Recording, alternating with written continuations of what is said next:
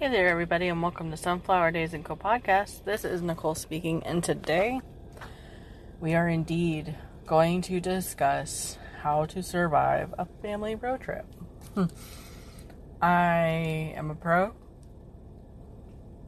I could start a career in surviving family road trips. Now,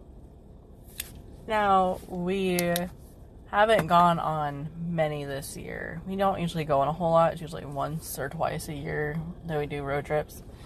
And it's honestly to go see family and whatnot. So the easiest way I know to survive is this. Okay, pack snacks. Okay, you're going to stop at fast food places even if you don't want to. That just happens for us. So we still pack snacks. Instead of packing like sandwiches or lunches and stuff like that, we pack stuff that we can snack on. That'll keep us like going the whole like ride. And I had to cut back because I was overpacking snacks and taking too much. And I take enough to get us there, and then when we get there, I have a fund for getting stuff for while we're down. And because we have a gluten sensitive basically family, I buy certain things. So I will go to Walmart or somewhere to get whatever we need. Sometimes Sam's Club while I'm visiting family and stuff, because it's easier to get stuff in bulk than to try to find it at the Walmart down there in Florida, or even, if we go to Tennessee. So those are usually my go-to things. Are definitely make sure you have snacks, entertainment, music, and exploration. Those were the 4 things I wrote down. So I have already done food, and explained, if you want to pack stuff, meals, what have you, you can get you a traveling crock pot, take a little, travel grill with you. That is just extra stuff you have to carry. That's extra, like utensils and stuff. So I try to minimize that, because we always go down with a bunch of stuff but come back with even more. Or anytime we go on a road trip, we go somewhere with stuff and we come back with more than what we had. So it's important to have a little extra space. Even take maybe an empty duffel bag or a suitcase with you for extra things and stuff that you might bring back. And that is the biggest thing that has always helped us. I always have like those grocery store bags, so they are, compact and small. And I love having those bags and taking them with us on road trips, because, if you find something you can't find at home, grocery wise, like last time, we stocked up. There's stuff that we can find, close to our family in grocery stores that I cannot find up here. That's just how it is. So I load up and bring it back. Entertainment. I will tell you right now, a little portable DVD player saved our lives the last road trip, because we bought the PBS Daniel Tiger DVD and it has 8 hours of stuff on it. So it just plays right through. So while kiddo's napping or, whatnot, he just kind of, that plays in the background and we can have a conversation and he can sleep and not feel like we're going to interrupt him sleeping or something. I'm so into music. I have a playlist for road trips on Spotify that I love, because it doesn't make me feel like I'm going to fall asleep. Because some things do make me feel like I'm going to fall asleep when I listen to them. So I have to listen to pop music when I drive. Or Lindsay Sterling, I listen to her a lot. And if I listen to rock music, I can handle some of it, but sometimes it makes me sleepy. And I used to sleep to heavy metal music. I would put my headphones in and go to sleep when I was in high school. So that explains a lot. So music, have a playlist of all kinds of music. if you have satellite radio, I'll tell you something right now, right before you're about to go on a trip, try to see if there's a free trial of the satellite radio. That way, you don't have to worry about having radio while you're traveling. That way you have a variety of music and things you can listen to, talk shows and stuff like that. That's something that we've done multiple times.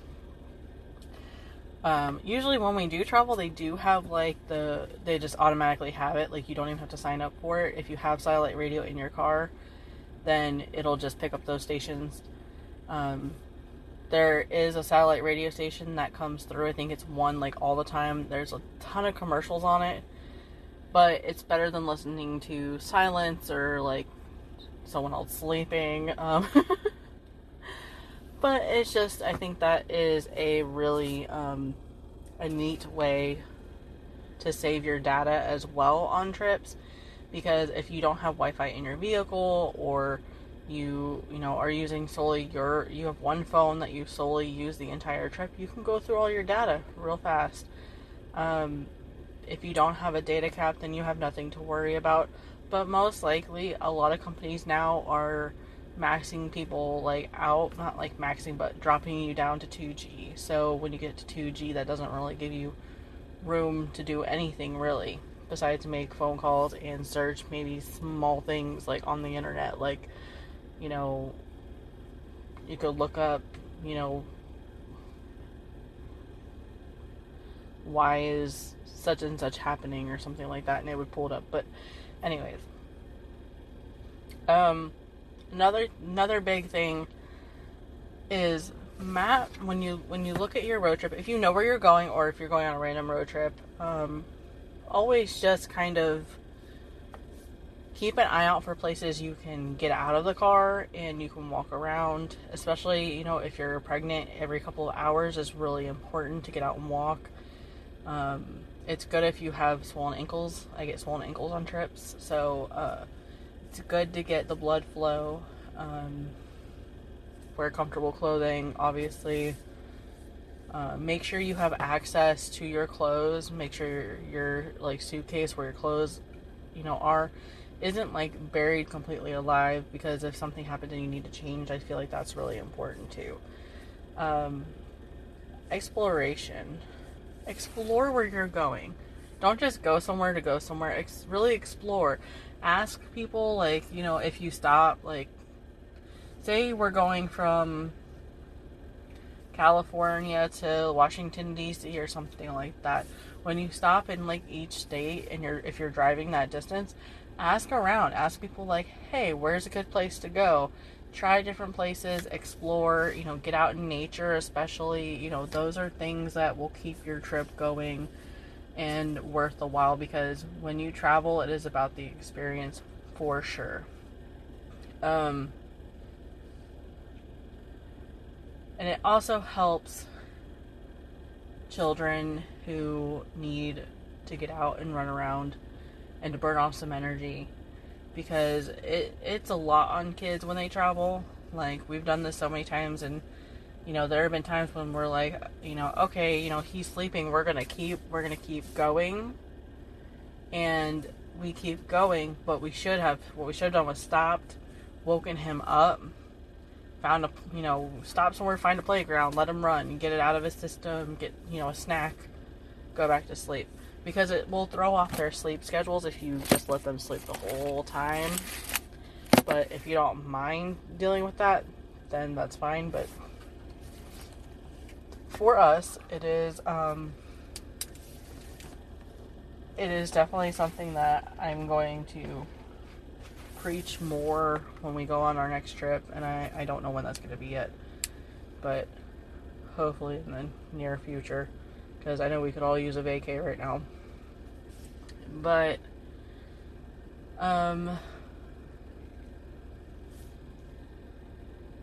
make sure that if you have to go to the bathroom, you go to the you stop somewhere to go to the bathroom if you can. You don't want to make your body sick from holding it for so long, because it can really make you feel really ill. UTIs are the thing. You know, anybody can get a urinary tract infection or a bladder infection. And, you know, make sure that you pack your things that are going to make you feel comfortable on a trip.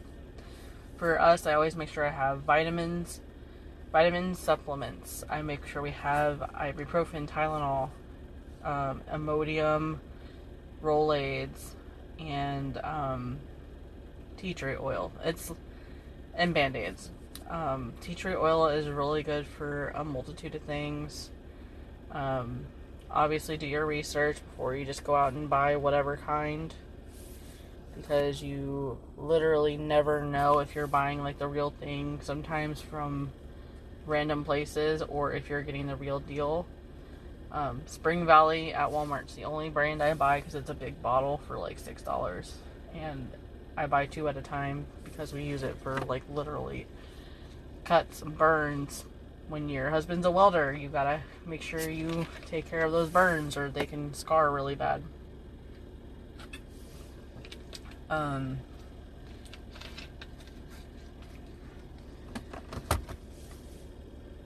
Road trips are a lot of give and take. You know, make sure you switch off driving.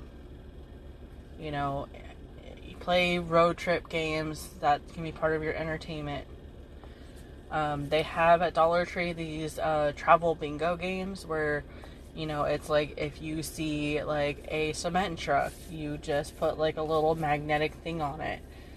And if you see something else, you put it on there. And then whoever gets bingo, you know, maybe have them pick like where you go to eat for lunch, or, you know, they get a special treat of ice cream or stickers or lollipop, whatever you think. I know all those sounded like I suggested food items, which doesn't seem very healthy now that I think about it.